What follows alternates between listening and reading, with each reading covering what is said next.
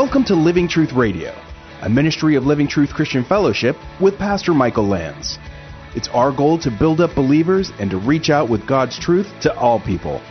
And now, here's Pastor Michael. Chapter 4 of 1 Samuel. You know, speaking of the cross, when I was doing this, I have to tell you, I started thinking back to the old vampire movies. You know, the old Dracula movies, and he was coming to attack, you know, and so what'd they do? They get the cross and they hold it up, you know, as if there was some power in this little icon. It may seem silly to us, but guess what? Do you know that there are people in churches today that, and I don't mean to be offensive here, but they hold beads and rub their beads while they're praying, and they say certain words, and they believe that God's going to work because of those beads and because of those repetitive words. Or they have icons, and that brings them closer to God. And again, I'm not saying any of those things are even wrong necessarily. But really? You have to have an icon or you have to rub beads to be closer to God? They're not God. Now, dare I say that we can even worship the Bible rather than the person that the Bible teaches us about? We need to be careful. Now, I say that knowing that you know me well enough to know that I place a higher value on the Bible probably than anybody else that you know. I love the Word of God, but it's the Word of God. It's the written Word of God to us. The Bible, it says it has power, but the power is not, you can't hold the Bible up just like you can't hold that cross up, you know, and then there's power going out. There's power when it's what? Spoken, and people hear the Word of God, and it leads them to a relationship with the God of the Bible, the person of God. And in fact, the one God in three persons. Okay, so now that I've offended all the Catholics and Greek Orthodox, let me get to us as well. What about those charlatans that we often see on TV selling their prayer hankies? And I use this to wet my sweat when I'm preaching. And God's anointed that hanky. And all you got to do is send $19.95. And God will work in your life. I look at those people and I say, they're no different than the men of Israel were that we just read about. If they really believe even that that's the case. You see, they're treating God like He were some genie in a box. And in this case, the box was the ark. That you could just rub it and then God would just do what you want Him to do. Now, we've spoken overall as the church body, but what about us as individuals? Do we sometimes treat God like that? Do we sometimes treat Him as though He should grant our three wishes? And then when it doesn't happen, we say to Him, well, God, why didn't you help me? Why didn't you do what I told you to do when I told you to do it? You ever had that conversation? I think if we're honest with ourselves, we'll admit that sometimes we do that. God is a person, and we must worship the person of God. Not things that represent God, but the person of God. We don't want to make the same mistake that these people did. When we face our battles, we want to inquire of the Lord. We want to seek His face. It's good to get godly counsel from other people, but the Lord wants to have a relationship with you. You know, so many times when I'm counseling people and I try to just biblically give them what I can, but ultimately, and I know many of you will attest to this, I tell you, look, you got to go to the Lord. And you got to get your answer from Him. You can take any of the counsel that I give you, but you go to the Lord. He wants a relationship with you. Your relationship with Him is just as precious and as close as mine is. And He wants to speak to you and have that relationship with you. You know, also sometimes just like these guys, we might look outwardly spiritual in what we're doing. You know, we're going to church all the time. We're even serving in ministries. We're paying our tithes. But inwardly, we might be in rebellion against God. Maybe even as much as Eli's sons were. and then we still expect Him to bless us. Again, when I'm counseling people in the office, they tell me, I pray all the time, but I'm not getting any help from God. I don't know what's wrong. Then I ask a few questions and find out that they're basically living in sin. They hardly ever read their Bible. They don't spend any time in prayer other than asking for something for themselves. The lesson for us here is that God is not in a box. And He can't be and He won't be treated like some genie who will just grant whatever wishes that we have when we bring the box out. In actuality, God's a majestic, almighty King who deserves our worship and our honor and our reverence. And you know what else He deserves? He deserves to be obeyed. Now there's another great tragedy here, and that's when we do this just like they did here. We can misrepresent God. You see, the Philistines, they kind of had the same idea as the men of Israel did, didn't they? Uh-oh, here comes the box. And it scared them. But guess what? They found out that the Israelites were really misrepresenting God. That, well, wait a minute, God isn't this box. Or if He is, maybe He was sleeping in the box. Who knows? But He didn't do what they thought He would do. So we don't want to give people a false impression of God by the way we treat God as well. Well, in verse 11, we see that God fulfills His judgment on the house of Eli. And if you go to Galatians 6, 7 through 9,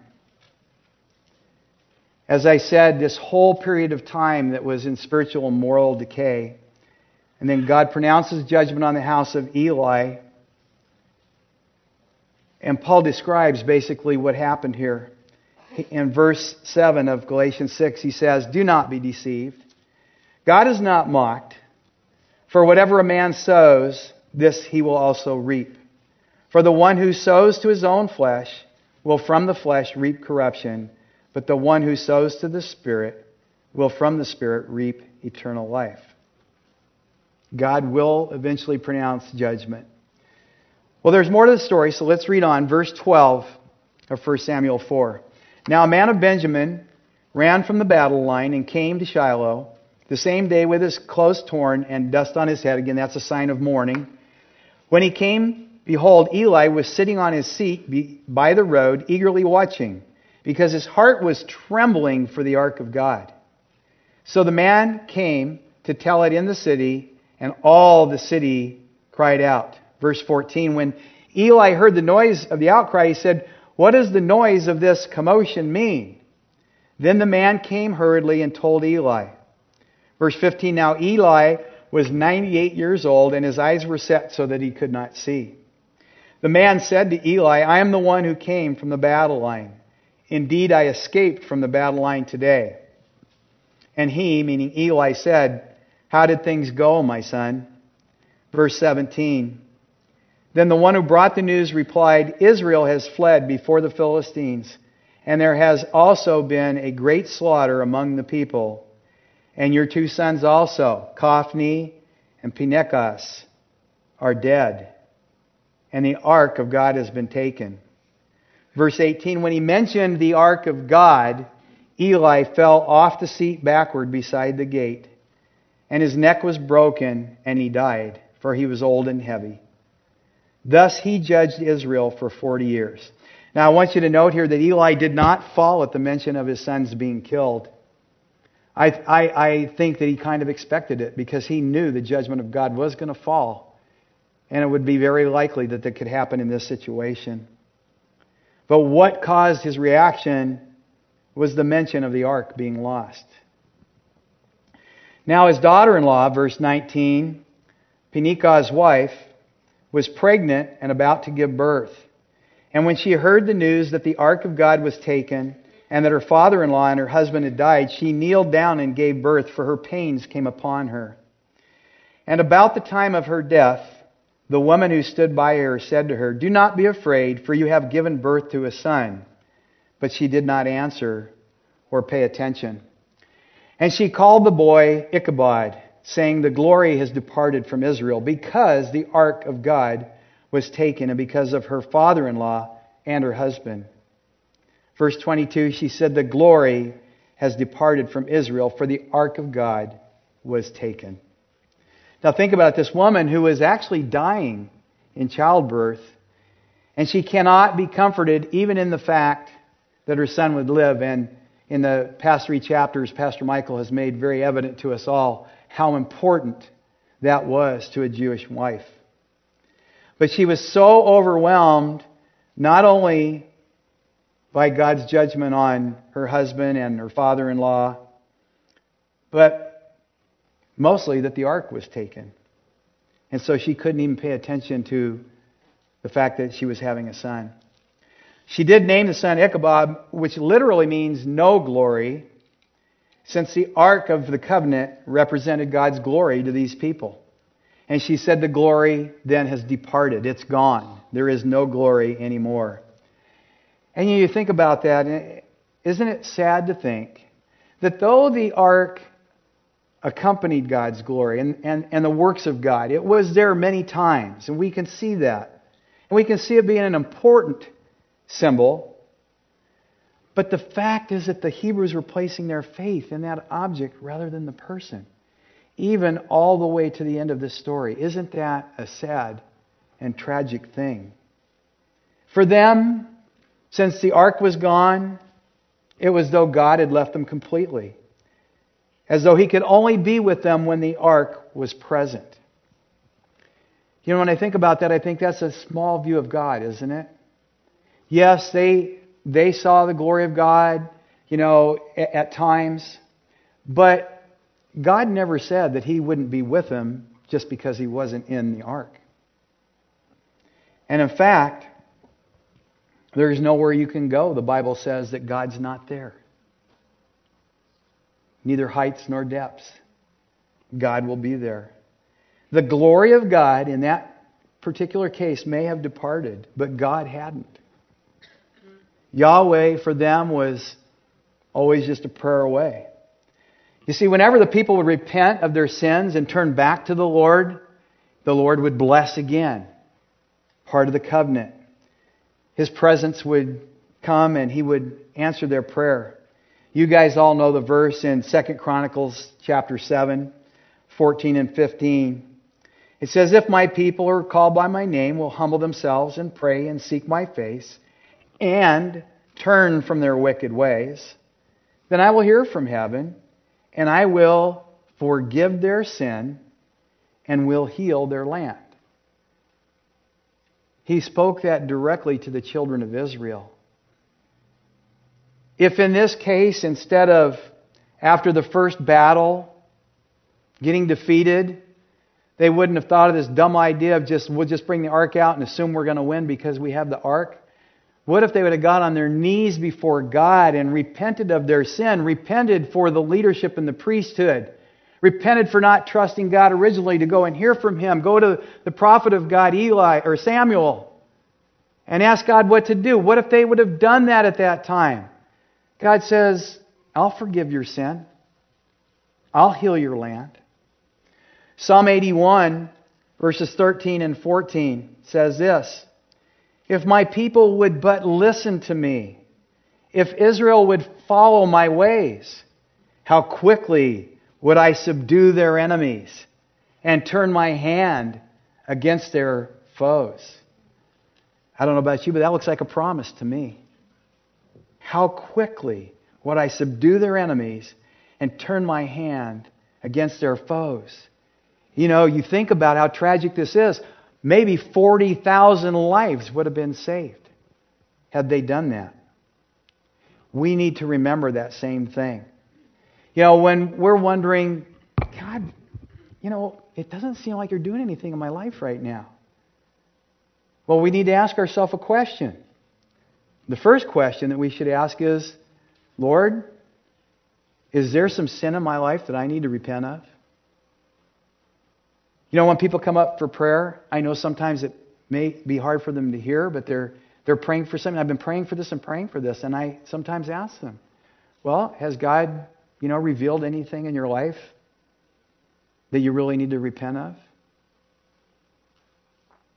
That's hard to hear, but you know what? Sometimes your prayer won't be answered because of that sin. The second question is, am I placing my trust in something other than the Lord Himself?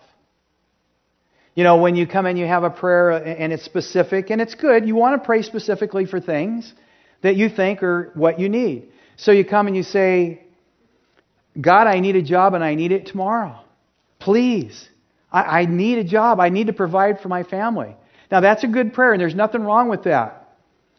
But we also have to think of, why are we praying that? Well, I need the job because I have to provide for my family and that's the only way I can provide. And generally that's the way God works. But what if God doesn't want you to get the job tomorrow? What if He wants you to wait for next week? And He wants you to say, but God, if I don't get that job tomorrow, you could provide for me in any way, shape, or form that you want to. I want to place my trust not in the job that I'm asking you to provide, but I want to place my trust in you. I can't tell you how many times my young family had to hear that prayer from me. God, we don't have any food in the house tonight. Now I know we can go a day without eating, and I'm okay with that, but I sure would like to see my kids get fed. And I can tell you there's been at least 2 or 3 times when after that prayer, a knock on the door came and somebody with groceries that had no clue, had no idea of what I was going through. God can provide in ways we don't know of, but it's not our trusting in other people. It's not our trusting in our job. It's not our trusting in chariots or horses. It's our trusting in the person of God. One of the other things that we do is sometimes we cling on to other people or even places where God has worked, as if that is our connection to God. You know, there's nothing wrong with saying, I love to go pray in a chapel, but, because I've prayed there before and, when I pray there I feel closer to God. And I get that. That's okay. I don't know if you have to necessarily light 25 candles or not, but if it makes you feel better, I don't think there's anything wrong with that. But are you placing your trust in that God's going to answer because I'm there? I'll give you an illustration. When I was at Calvary Chapel and I was the vice principal in charge of discipline, one of the most fun jobs ever, because I got to use the paddle. It was really fun. But one of the tougher things I had to do was I had to make decisions at times and when it was time for a young person to exit Calvary Chapel High School and move on.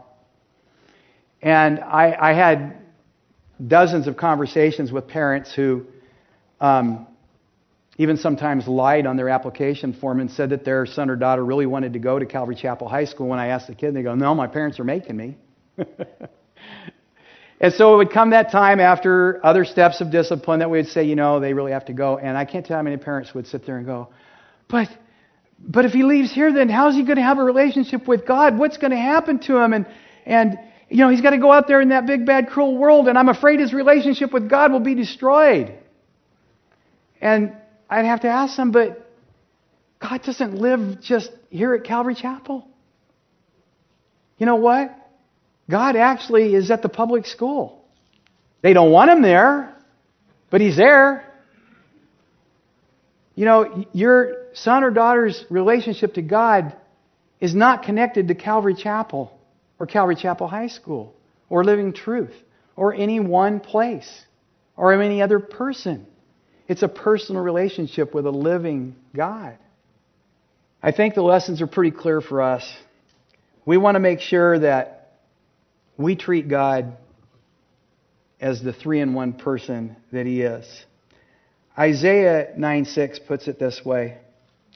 It says, He will be called Wonderful Counselor, that's God the Holy Spirit, Mighty God, Everlasting Father, God the Father, and Prince of Peace, Jesus, God the Son. That is the God we worship. Let's not put Him in a box. Let's not connect Him to a single place or person. Let's treat God as the Almighty King of Kings and Lord of Lords. Amen? Let's pray. Heavenly Father, we just thank You again for Your word. And, just as I said earlier, every sentence of this Bible, Lord, we get to know more and more about You. and the person that you are, the God of 3 in 1, as we even sang earlier, Lord. It's a mystery that we don't totally comprehend, but that's okay. We know it's true. And we know, Lord, that you love us, that you died for us on the cross to give us eternal life, a life that we get to spend with you, who loves us so dearly. Lord, would you help us never to take that for granted? Lord, would you help us never to think of you as the genie in the box? Would you remind us daily that the reason we can receive love from you is because you are a person. How could we receive love from an object? That love exists only because of the personhood that you are. And Lord, I pray for those that maybe as they heard this message tonight, realize that maybe their relationship needs to be boosted. Maybe they have thought of you more as an impersonal God. That they haven't seen you working the way they thought you would, and they didn't understand, but tonight the light bulb has been turned on. And they realize that maybe they've been treating you as the genie. Lord, maybe that they've even been in rebellion and been disobedient, and they still expected you to work in their life. But Lord, you are such a loving and forgiving God. And just as you said that when we get on our knees before you and we pray and we ask forgiveness, you said in 1 John that you forgive us. And not only do you forgive us, Lord, but you cleanse us of the sin that we have been involved in. What an unbelievable thing, Lord. So we thank you so much for that. And Lord, tonight, maybe there's a person in here that this is the first time they've really thought of you as a true and living person. And maybe they've been committed to a thought or an idea of God or some representation of God, but they have never really committed their life and surrendered their life to you and accepted you, Jesus Christ, as their Lord and Savior. And I pray right now for that person, Lord, that you'd be speaking to their heart. And if that's you tonight and you realize, I do not have a personal relationship with this God that you've been speaking about, but I want to, then I would just ask that you would just pray this prayer with me. Lord, I believe that you are a living and eternal God in 3 persons. And Lord, I see that you sent your Son Jesus to die on the cross to pay the penalty for my sin. And Lord, I want you to be my God and my Savior. And so I'm asking you now, Lord, to come into my life. I'm receiving you, Lord, as God and Savior. And Lord, I want to live in this relationship that I've heard about tonight. So Lord, I accept you, Jesus Christ, as my Savior and Lord. And for those of you, again, that may need to make a renewed commitment tonight, I pray that you would do that as well. Just tell the Lord what's on your heart. He already knows it before you speak it. If you need to repent of your sin, just do it right now. Don't wait. Get right with the Lord right now. God, again, I thank you for each person that's here, for the fact that they are so committed to hearing your word so that they can get to know you better and worship you, the true and the living God. We thank you, Lord, in Jesus' name. Amen. Thank you for listening to today's program. If you'd like to listen to this message again, learn more about our church in Corona, or to access archived messages, go to livingtruthradio.org and click on the Church tab. You can follow us on Instagram @LivingTruthCorona, or download the Living Truth Christian Fellowship app on Apple and Android devices. Living Truth Radio is a listener-supported ministry. You can partner with us by donating at livingtruthradio.org.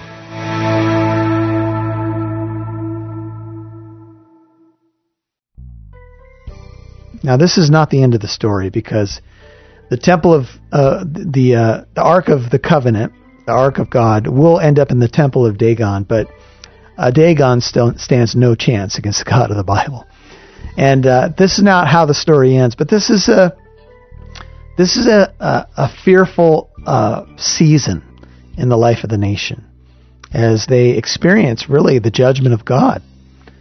And it's a sobering reminder that God does discipline even the people he calls the apple of his eye. He doesn't always let them experience victory, especially when they're not doing the right thing and following him. And, as we look at 1 Samuel, we can see that the religious leadership was corrupt. The people were doing, running to and fro, doing everyone what was right in his own eyes. And though Eli judged the nation and was in many ways a godly man, yet his children were not good characters at all. And the nation experienced a major setback. Sometimes a major setback primes the pump for a comeback. But in this particular chapter, it ends with the glory departing. A very sad scene in the nation of Israel. You can parallel it to when Jesus left the temple courts and proclaimed the house of God desolate. And we can see also some of these images in the book of Ezekiel. Oh, how we need God's presence. Oh, how we need his abiding grace in our lives, in the church, in our nation. And we pray that, Lord, as we close this program from 1 Samuel chapter 4, that you'll have mercy on us as the church, as the United States of America, and all around the world, Lord. We need your mercy and we need your grace. We just want to pray over our country. We pray over the church in the country. We pray that you would awaken us, Lord. We pray that we would do the works that please you. We pray that we would glorify you in our worship. We pray that we proclaim the good news of the glad tidings of Jesus Christ. And we thank you, Lord, for the church in America. And we just ask that you'll strengthen each of us in Jesus' name. Amen. Hey, I want to thank you for listening to Living Truth Radio. Pastor Chris Van Hook was our teacher today. We call him the coach, and he actually is on part of our Bible Answer Show team that we do Monday through Friday. And we could use your help with financial support. So if you can help us out, go to livingtruthradio.org and click on the Donate tab, and you can help us out. Please keep us in prayer. Tell a friend about Living Truth Radio, and we'll catch you next time on the program. God bless you.